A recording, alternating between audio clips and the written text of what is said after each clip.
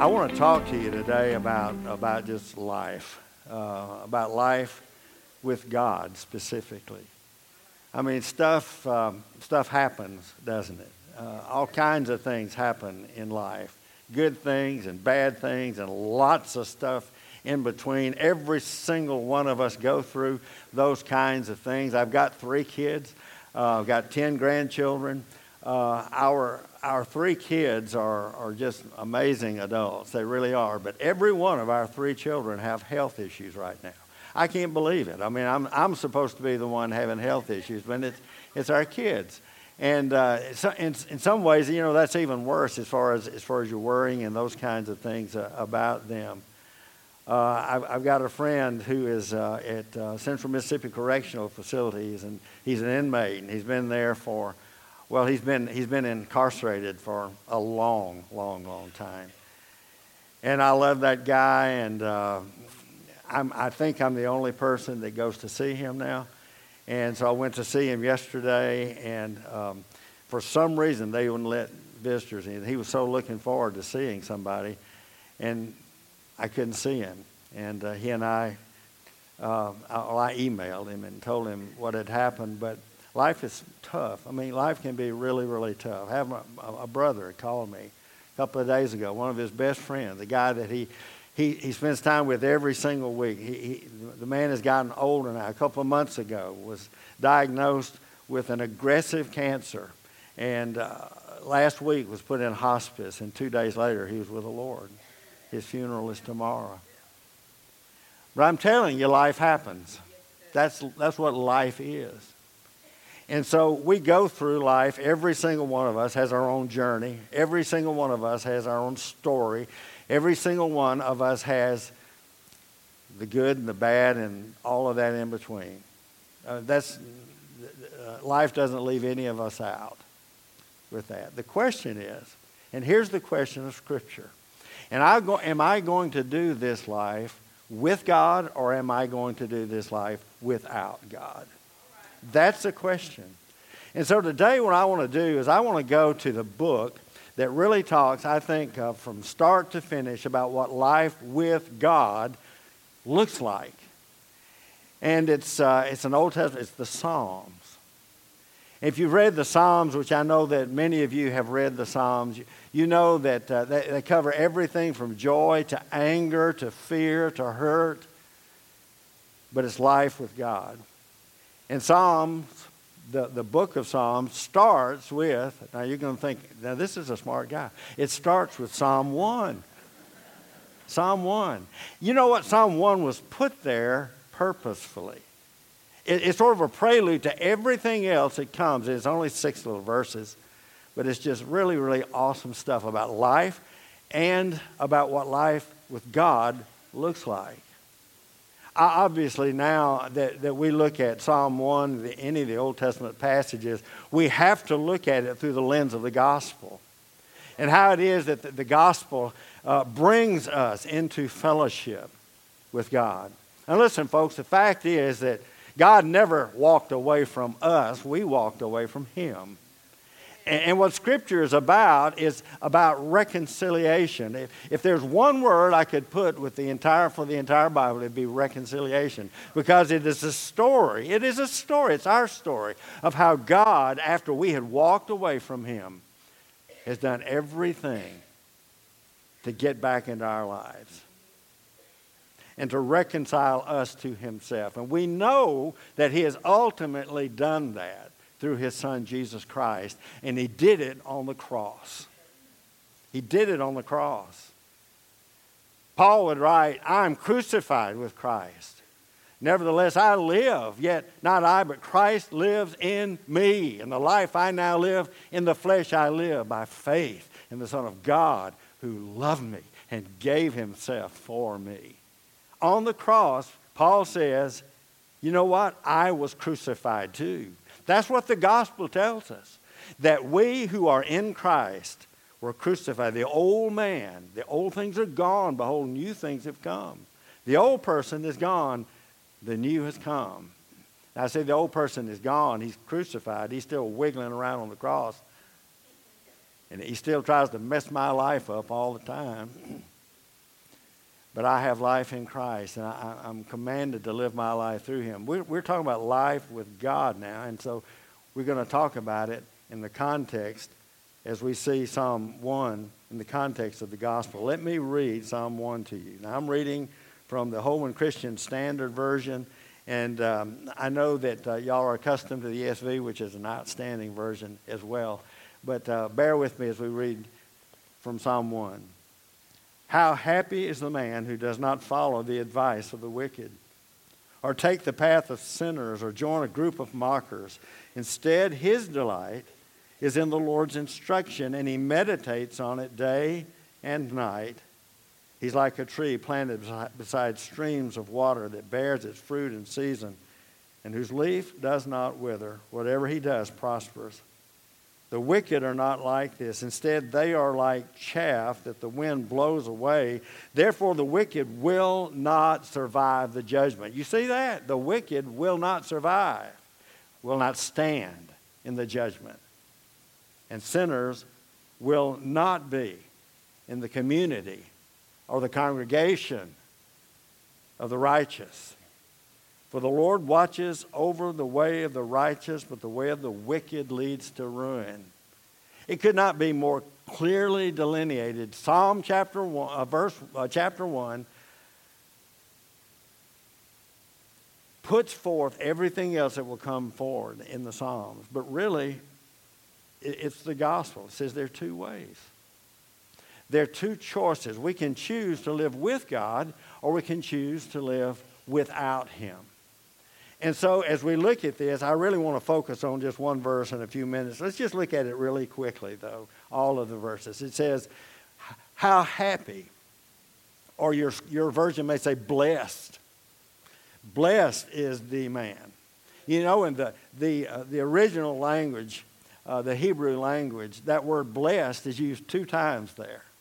It's used twice to give emphasis to the blessing that is upon the life of the person who chooses to do life with God. And it's done that way on purpose. My version says happy. How happy? How very happy would be a better way maybe of translating that. How very happy is the man who does not follow the advice of the wicked. The advice of the wicked, or the counsel of the wicked, or the counsel of the ungodly. He says the person who is going to be happy in Christ is the person who makes a decision, refuses to buy into secular philosophy and the humanistic thought and ideology that is out there today.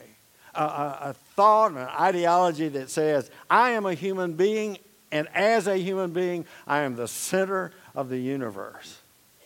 And as a result of that, I decide on my own. I decide for myself what I do, the way I live. It is a decision that I will make as to how I will live my life. For I am the center of the universe. I will decide what is moral and what is not. I will decide what is right and what is wrong. And the scripture says the person who refuses that kind of, let me say, idiotic philosophy is going to be blessed and happy. It goes on. It says he doesn't take the path of sinners. In other words, after having bought into this philosophy that the secular world throws at us every day. By the way, it is a miserable philosophy. Did y'all watch the Kavanaugh hearings? I mean, I don't care wherever you are on that. That was a horrific thing to experience. And what it did was it showed humanity at its very worst. Well, that's verse 1. That's verse 1. And it says then that this person does not take the path of sinners, or in other words, choose to live or behave with that kind of lifestyle. It is a choice. And finally, doesn't join a group of mockers or scoffers. It's not someone who is going to associate with people who are going to mock God or scoff at God and who He is. Now, that doesn't mean that we don't tell the world about Jesus. But Jesus says we are to be in the world, but not of the world. And so here it says this person is blessed or happy. And he doesn't, and negatively, he doesn't follow the advice of the wicked, refuses it. He doesn't take the path of sinners, doesn't behave that way. He doesn't join a group of mockers, is not going to team up with people who are cursing God and hate God. Instead, verse 2, his delight is in the Lord's instruction, the law of the Lord. He's talking about this. His delight is in the Word of God. And he meditates on it day and night. I could preach an entire sermon just on that because I'm telling you what, this Word is your life. It's where you get to know God. He is here in this Word. And there's not one thing in this Word that will ever hurt you, only bless your life. We are, as believers, supposed to have faith in the Word of God. Have faith in its promises. Have faith in the facts of God. And we can't have faith in the facts of God unless we're in the Word of God, unless we get to know the Word of God. And then it says in verse 3, and I'm going to spend more time on this in just a second. He is like a tree planted beside streams of water, bears its fruit in season, whose leaf doesn't wither. Whatever he does prospers. He's talking about this man who is blessed because he doesn't do these other things, but he's in the Word of God. He meditates on it day and night, and look what it does. Look at the result of that. By the way, verse 3, as it talks about him being this tree planted beside streams of water, bearing fruit, leaf not withering, whatever he does prospers. Those aren't rewards from God. Those are the results of walking with Him. It just happens that way. And then verse 4, the wicked are not like this. I mean, this is such a stark contrast with what we've just seen. The wicked are not like this.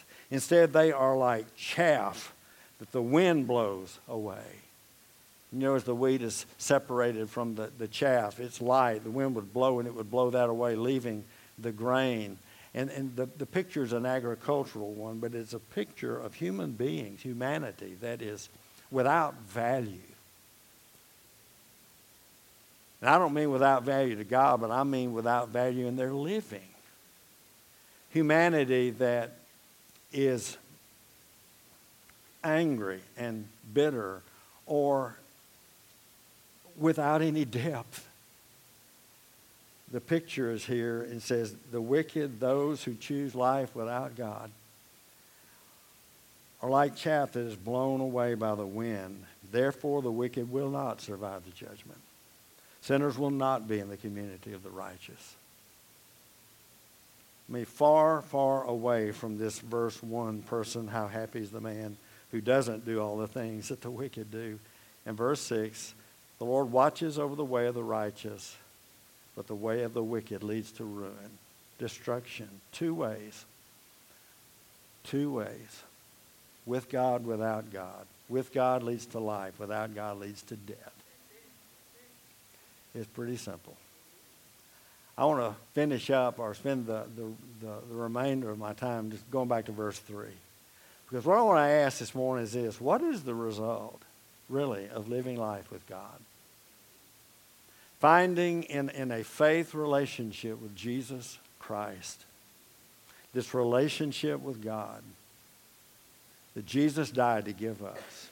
You remember, he said, I am the way. I'm the truth. I'm the life. No man comes to the Father except through me. The only way to God is through Jesus. The only way. And so we look at verse 3 of Psalm 1, and it tells us I'm going to call it the results of saying, I'm going to do life with God. Now, don't think for one moment that I think that I have or anybody has done this perfectly.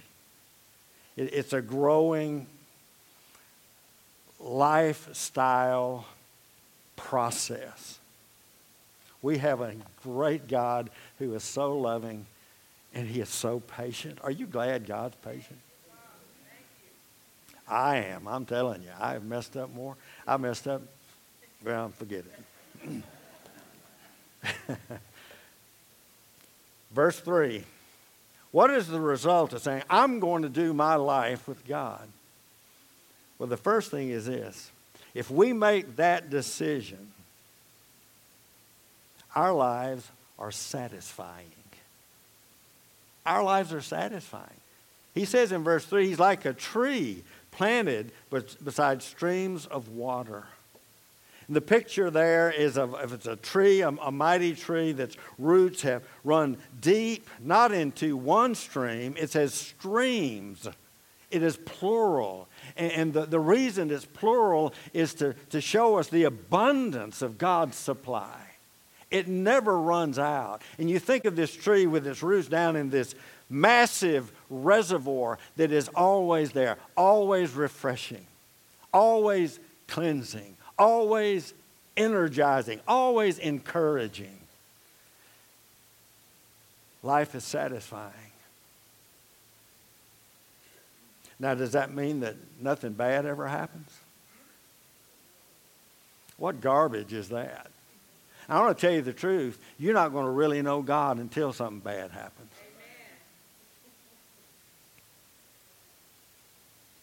I've ministered over in Africa a number of times, but you have to go to Africa to see this. Well, people tell you if you will follow Jesus, everything will be all right. Life will be good. You will always be healthy. You're not going to ever get sick again. You will be wealthy. What garbage is that? That's not the gospel. But you will be satisfied. Your life will be satisfied. And by that, I mean that your life will be so fulfilling.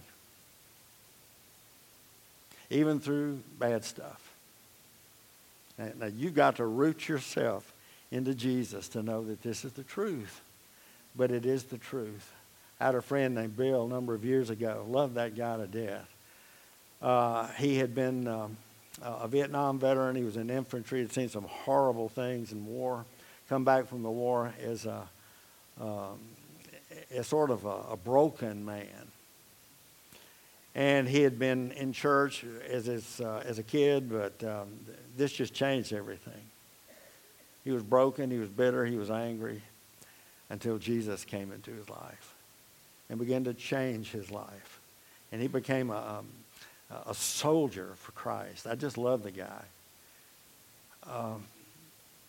He was helping us plan our first trip to Africa, North Oxford, when he found out that he had pancreatic cancer.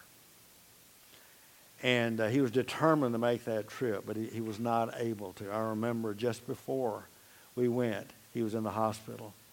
And he says, I still want to go. I'm going to get better so I can go. But he didn't. Came back. He was even sicker. And I remember going to his house one afternoon. And by that time, he was in the bed.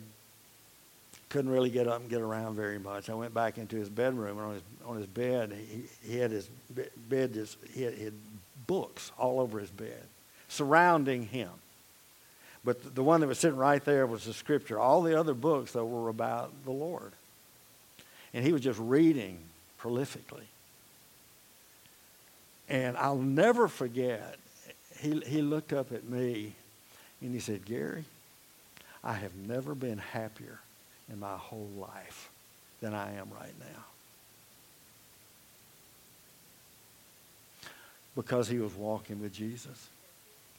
And 2 weeks later, he was living with Jesus.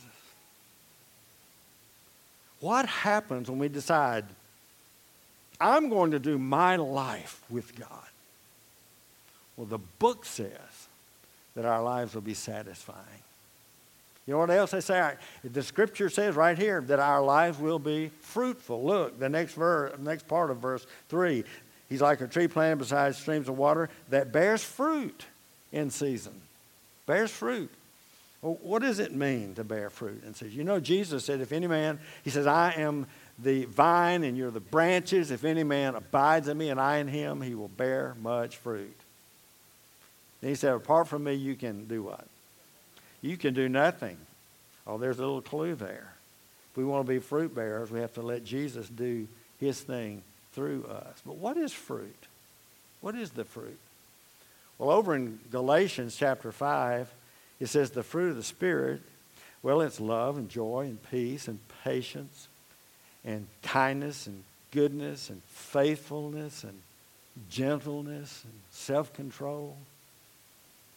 You look at that list of things, you know what they are? They're Jesus. They're characteristics of Jesus. And they only come about as we allow the Spirit of God in us to begin to pop out on us.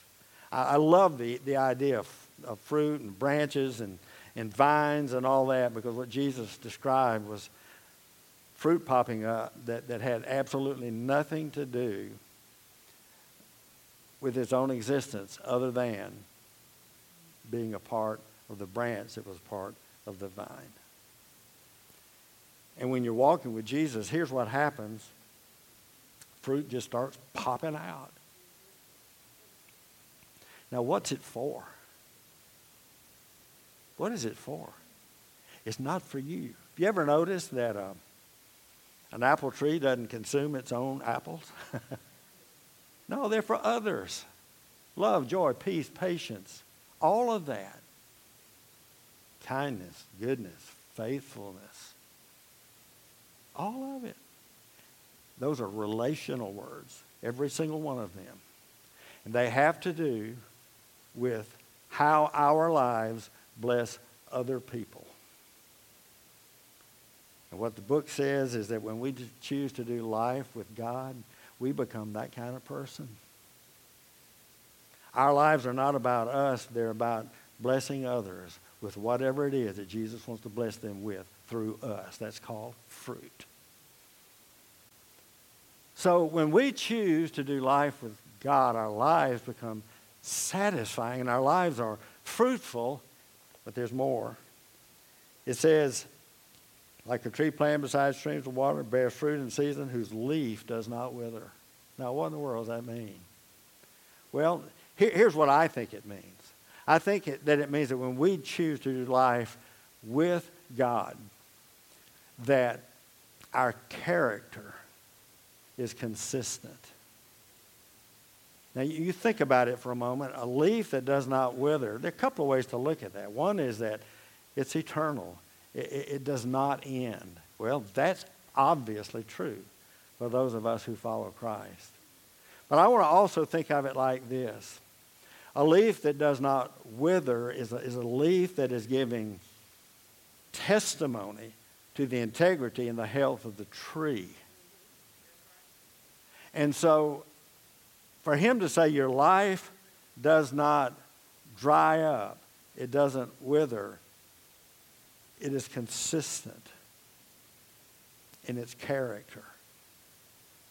Well, what kind of testimony is that to the world? Because, obviously, if he says the leaf doesn't wither, there must be things out there that would cause the leaf to wither, but it's not withering. In other words, difficulties, hardships, hard times, the sun beating down, there being a lack of moisture, whatever it might be. But here, the leaf doesn't wither. It is constant. And I believe that he's saying, this is my interpretation of it, that the character of the one who is walking with God, living with God, is the kind of character that the world looks at and says, wow, look at how he or she is handling that.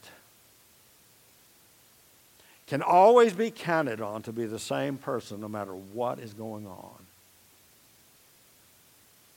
That's a powerful thing. The final thing it says is that whatever he does prospers. And this is how I'm going to say this.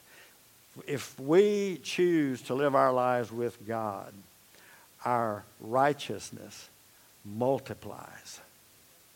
Now listen, when he says whatever he does prospers, he's not talking about you're going to get rich or material prosperity. It may include that. I don't know. That's God's decision, not anybody else's. But what it means, I believe, is that life becomes effective in the lives of others. Whatever he does, whatever she does, prospers. For what? For the kingdom of God. So whatever is around that person is causing the kingdom of God to grow. The life of this person that is controlled by and lived through, or Jesus has lived through, is going to see the kingdom growing around him or her. I have a friend named George. I teach at Parchman as an adjunct professor for New Orleans Seminary. I do that one semester every year. I've gotten to know a number of guys that are in that program. Most of the guys in that program have been in prison a long time. Many of them will never get out. They're there with life, without the possibility of parole, that kind of thing. One of the guys is named George, and George committed a heinous murder about 10 or 12 years ago. He had gone to church all of his life, but he didn't know Jesus. But he got to know Jesus in prison all by himself. Somebody gave him a Bible. Reading the Bible, he had a dramatic experience with Christ. And that didn't change what he had done. That didn't change what his penalty was and should be. But I wish you could see George. I wish you knew George. I've never known a more godly human being in my entire life. I mean, when you get into his presence, there's almost an aura of Christ around him. He's a big guy. I mean, he's a weightlifter and all that kind of stuff. But he's the gentlest human being. And I understand before that wasn't George.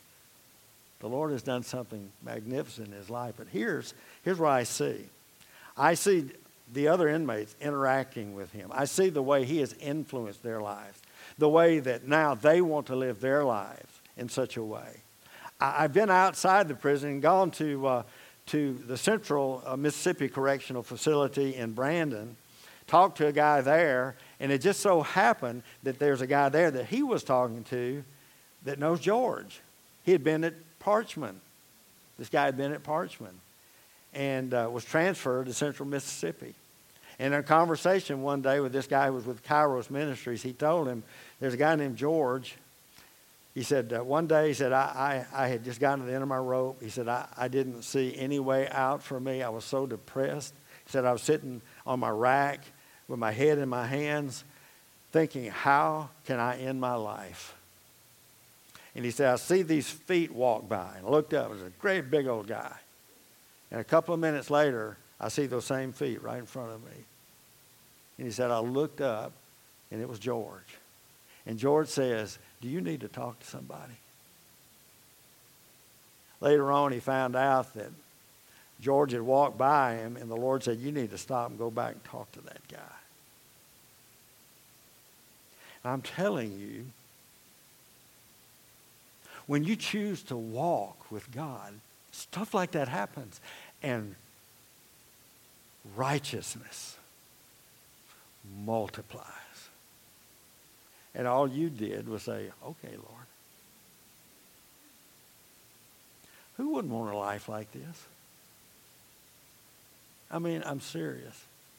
Who would not want a life like this? A life that's satisfying. That's bearing fruit in the lives of others. A life that has character, that is consistent. A life where the kingdom of God just grows around you. Because Jesus said, without me you can do nothing. Which means with you, with him, what happens? So this morning, I just want you to think about that. That kind of life. Choosing to say, I am going to live my life with God through my relationship with Jesus Christ. And it changes everything. The psalmist was very, very clear. Jesus was just as clear. There are two ways. Let me read to you what Jesus said. Enter the narrow gate, for the gate is wide, the road is broad that leads to destruction. And there are many who will go through it. How narrow is the gate, difficult the road that leads to life, and few will find it. I want that life path.